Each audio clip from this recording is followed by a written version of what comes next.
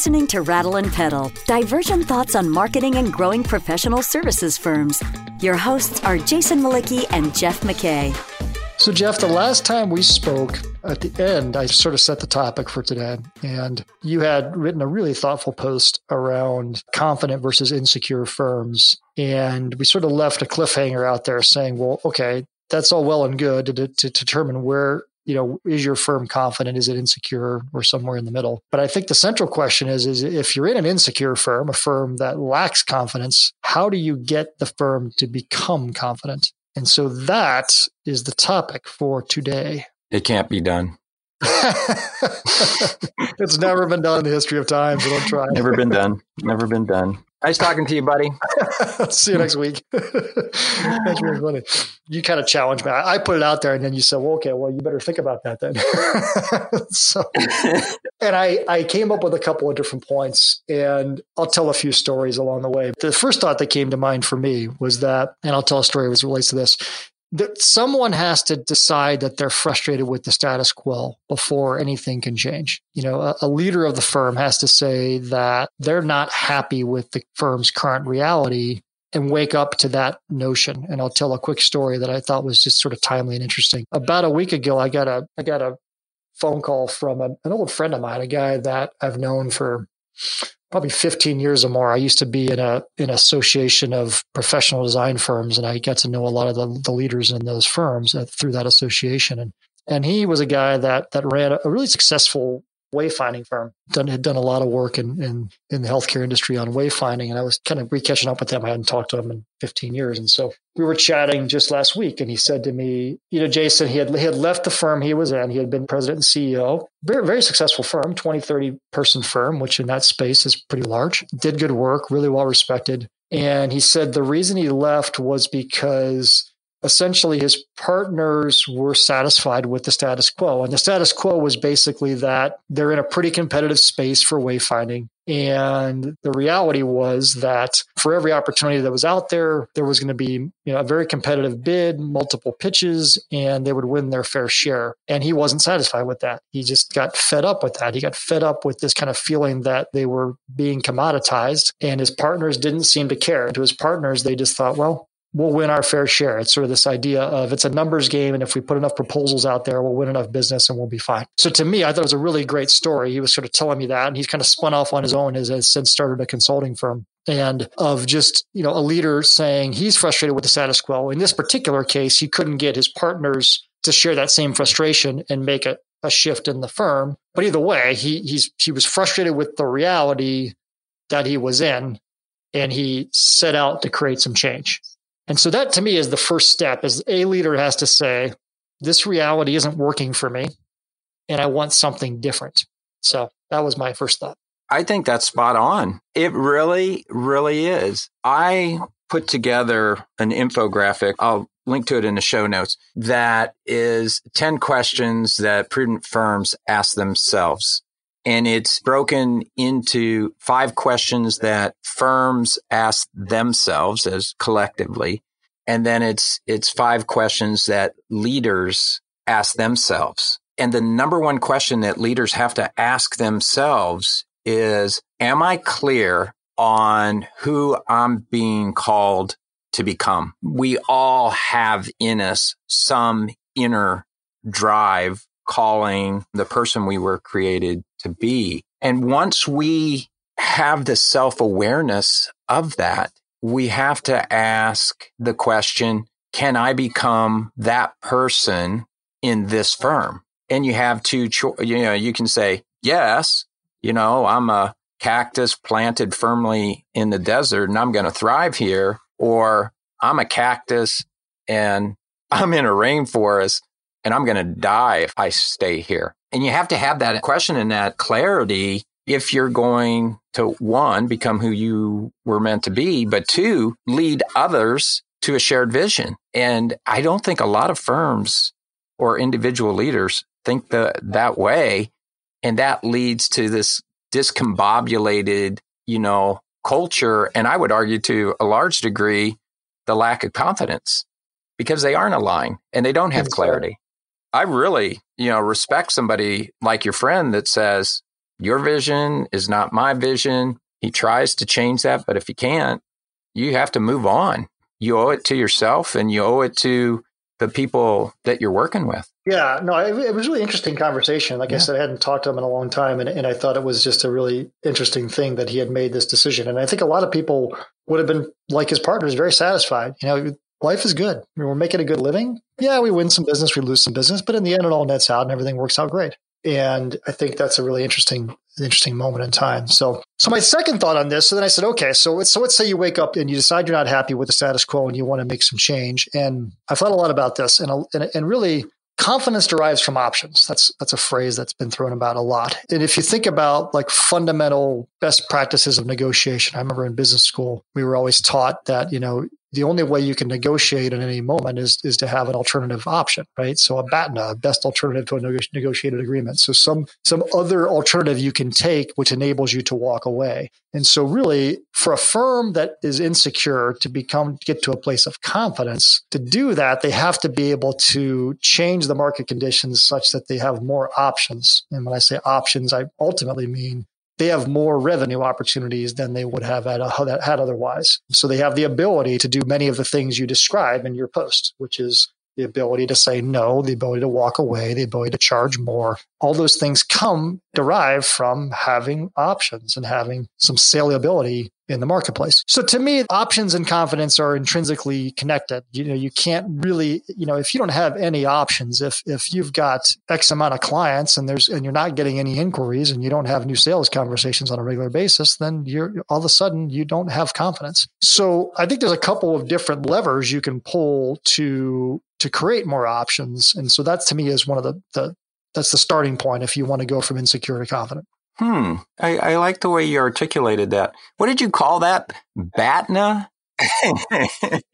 Yeah. So I took a negotiations class from a guy named Dr. Roy Lewicki, who was actually one of the sort of leading scholars on negotiations. And he always called it a BATNA. You have to a best alternative to a negotiated agreement. And we've all had those moments, right? When you're trying to negotiate a job offer, or you're trying to negotiate with a client or negotiate a house, you're negotiating anything. And whenever you don't have the willingness to walk away, or you don't have any alternative at the table, your negotiating power is completely out the window, and hence your confidence is pretty low. I just got to take this deal, whatever it is. Yeah, you said a key expression there. It's the ability to walk away, and I find in firms that aren't confident, that are insecure, you see that manifested in meetings. Often. And it's like a human characteristic that you can just observe in these interactions. And when I sit down with, people on my team or peers, and I see that they have this inability and they are insecure, are fearful, the question I think they need to come to answer and need to come to grips with is, no matter what, getting back to do I have options or do I not? You always have an option. You always have a choice. And most people do not think in those terms. But if you can get to a point where in your heart of hearts that no matter what happens in this meeting, in this opportunity or proposal or client engagement, no matter what happens, no matter how big a failure or an embarrassment or whatever the case may be, think of your worst case scenario, that you will still be okay when it's done. That's when you've crossed over from fear and insecurity as an individual into one of confidence, because you now have what you just described. You have options. You can always walk away. And, our mind will tell us, no, I can't get another job. This will really look bad on my resume. There's all this negative justification that's been pounded into us by society and conventional wisdom that you just can't do that. And the fact of the matter is, you can. And to me, that is the soil that confidence begins to grow. There's real power in saying no. That's for sure. It's an important thing to recognize in life that, there's the importance of saying no. So I came up with a couple of ways that you can create options for a firm. So I think to some extent we've talked a little bit about, the individuals and the leaders involved. But I think if you're the leader, then the first thing says, okay, if the culture of the firm is insecure, the culture of the firm is insecure because people aren't entirely confident that their jobs are secure. And so there's all these kind of different layers of that. But the first thing I thought of was obviously just kind of going back to the root positioning question, and changing the positioning of the firm. So ultimately, if you're trying to create more options for the firm, then you have to change the dynamics of the marketplace to your advantage somehow, right? And that's the essence of positioning. It says, well, an example I gave before, the wayfinding firm, the generalist wayfinding firm needs to find a more narrow source of positioning, perhaps, that enables it to have more options than maybe it felt it had before, if that was really one of the levers that was a problem in that case. So they're taking on every work they can get their hands on, and if they can win because of whatever reason. But so that's the first thing, the first option you would have is to kind of, adjust the positioning of the firm. Perhaps it's get more narrow, perhaps it's go upstream. It's again, look at, ways to change the dynamics. So instead of being one of a sea of many, you're one of a couple of expert practitioners. That's sort of the first place to start, I think, for a firm to create more options. Mm-hmm. I like the enthusiasm that you shared that. As I was thinking, and we just talked about this in the Prudent Petal model, I agree with you that repositioning provides more options.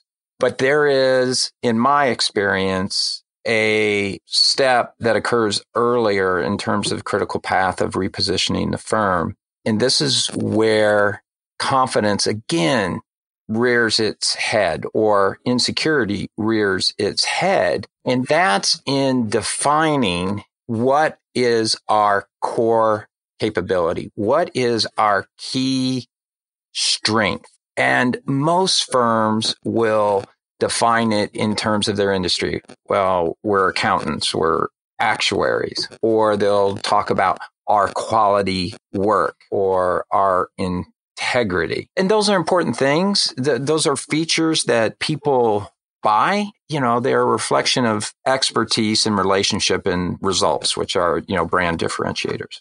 But I don't think that clearly defines who a firm is in terms of a broader capability, mindset, worldview, and skills that wrap around that. So, for example, if you were to take actuaries, well, we're actuaries. We do defined benefits and pension risk assessments. Well, that's really not your core strength. Your core strength is mathematics. You may have some other methodology, but where do you apply mathematics?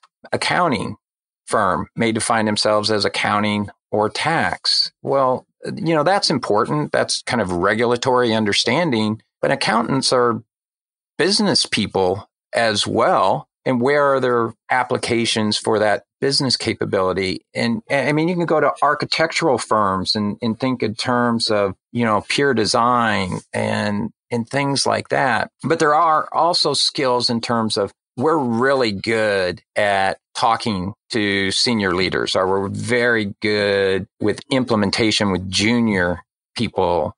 There's always some combination of capabilities that makes every firm unique. And it's a combination of history of the clients they've worked with in the past, their HR and leadership development or lack of it, that creates a unique combination that I think opens up all kinds of different market opportunities and opportunities to reposition the firm. But most firms don't look at it that way. They too narrowly define core capabilities. Therefore, they too narrowly define their positioning, and they fall right back into not having options longer term.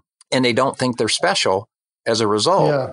So they don't have confidence, right? Because confidence comes from, we're special. We're unique. We offer something of unique value. But if you group yourself with everybody else in the same core capabilities, your positioning will never change. Mm-hmm. It'll always be like somebody else. This is a comment of David Baker's, the management consulting to agency industry. I think it's a really good one. And the question he always asks is, if your client decided not to work with you anymore, how long would it take them to replace you? So if they can replace you, in a couple of weeks, then you're not very special. If it's going to take them 6 months, 9 months, 12 months to find a partner like you, then you are really, really special. And I think that's kind of the heart of the matter is, have you really built something? Have you built capabilities that are salient and valuable to your clients such that the thought of exiting the relationship becomes very difficult for them to replace? And that's probably not just a function of like an industry served, as you pointed out. I'll just think about my own agency for a minute. We've built the agency over the last 7 or 8 years on a vertical disposition towards professional services. And we've been kind of bending that now a little bit more horizontally towards SaaS and other service companies. But the fascinating thing is, like, a lot of times I've had clients say to me, well, that brought them to the door, right? The idea that you've got specific knowledge about my type of company that is going to be valuable. But then as they work with us, they've kind of pivoted into, well, really the core capability is your ability to take all of our complex ideas, all of our noise, shape an argument, and produce a high quality piece of thought leadership. And that's not really tied to our industry disposition, right? It's a capability. It's, a layer above or below, I guess, depending how you look at it, where we've chosen to focus our marketing energy. And so I don't know if that really helps or not, but I think it's just this central idea of, if you're going to focus on capabilities as a lead into your positioning, then you have to think about building capabilities that are difficult to replace, whatever they are. It's a mix of skills, a mix of technology, experience, whatever those things are mixed up to be. They all come back to that they're valuable and rare, most likely, when they're put together in that combination. You're listening to Rattle and Pedal, divergent thoughts on growing your professional services firm. Your hosts are Jason Malicki, principal of Rattleback, the marketing agency for professional services firms, and Jeff McKay, former CMO and founder of strategy consultancy Prudent Pedal.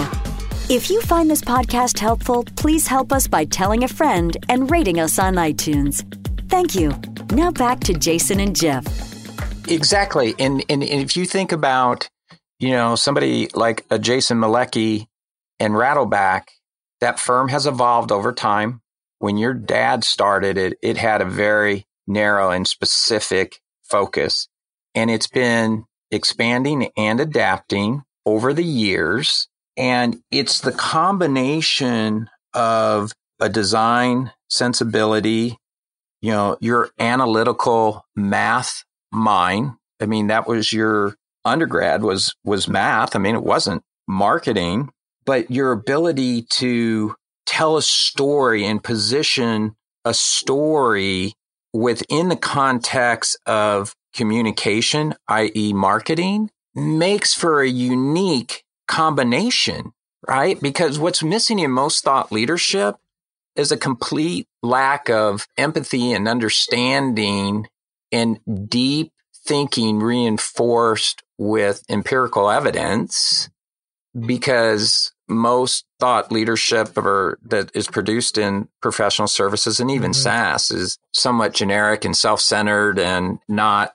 client-focused. That combination that has evolved over time is a unique permutation based on experiences and capabilities and passions that you have that at this time and place makes it an apt positioning and market opportunity for you. And you can do that as an individual, as a small firm or a large firm, because there is that collective experience and strength to be leveraged to give you options. And when you tap into that, insecurity begins to fall away. If you step into it and take some risk and you have a success or two, then you're like, ooh, there might be something here.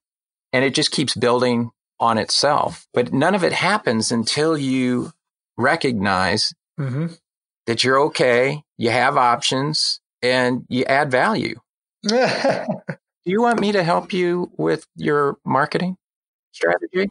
Oh, I couldn't let that one pass. Well, so I think we're coming up on time, but we sort of have one that you're going to hate that I have sort of sitting in my back pocket that we haven't talked about. So I don't know if you want to take the time to run over for our listeners or not. But part of confidence is the collective culture, the people that work at the firm and their perception of the credibility of the organization in which they operate. And a lot of times I see firms through the years that kind of do things maybe a little bit on the cheap at times, and this all comes back to branding. This is why I said you're going to hate it. In that the brand identity that they've put into the marketplace that represents the firm visually and maybe verbally as well, just looks dated and stale, and maybe it doesn't even look that professional. It's incoherent. It's not cohesive. And we've actually seen multiple times through the years firms making, large brand investments where they, invest in sort of like a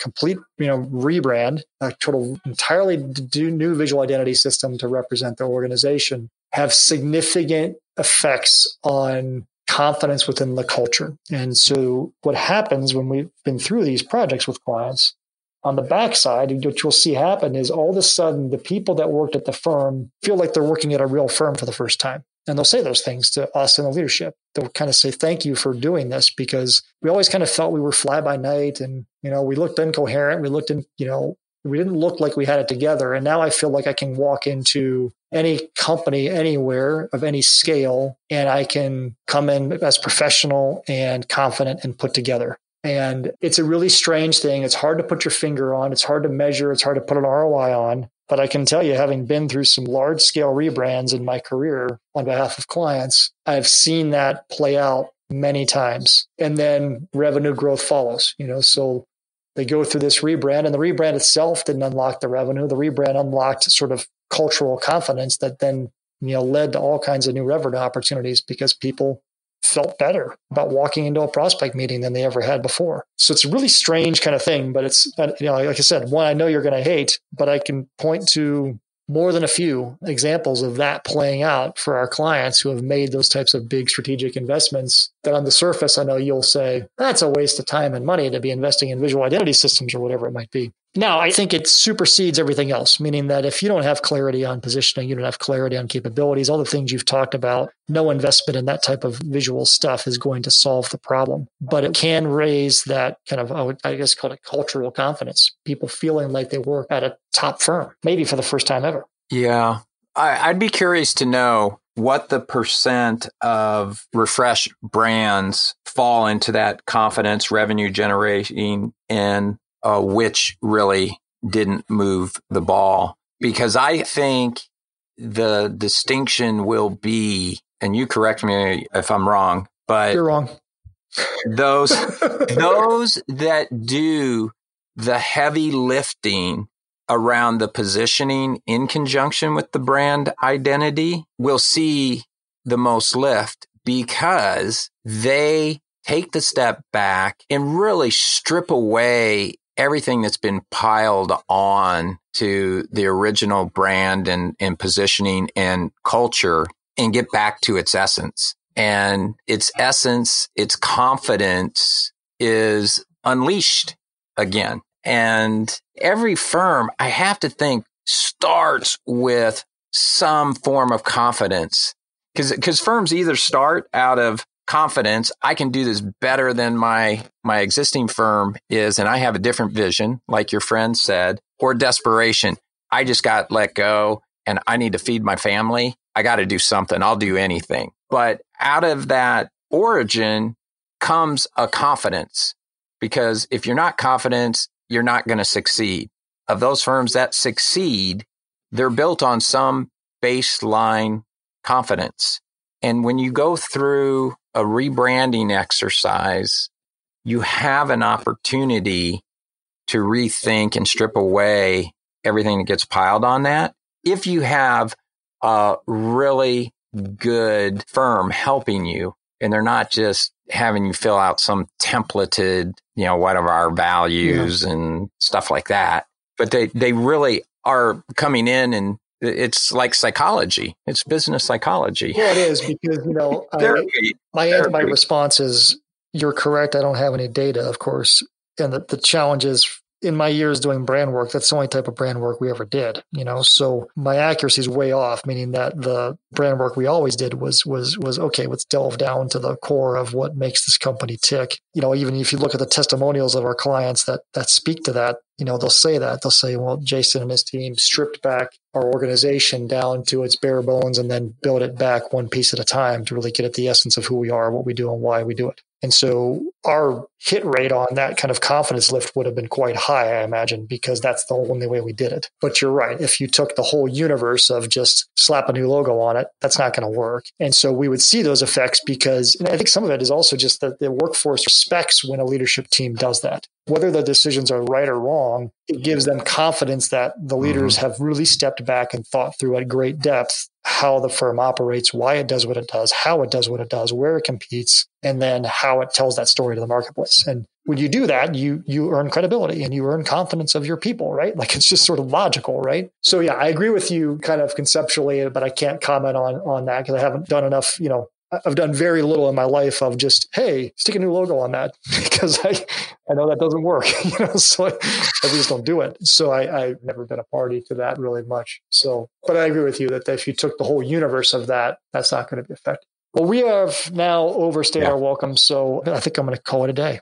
Good discussion. I hope that our listeners came away with some ideas on how they can, drive confidence into their leadership teams and into their firms if they feel like they lack it. And I think we proved you wrong that confidence absolutely can be built. Confident leaders can come from insecure firms.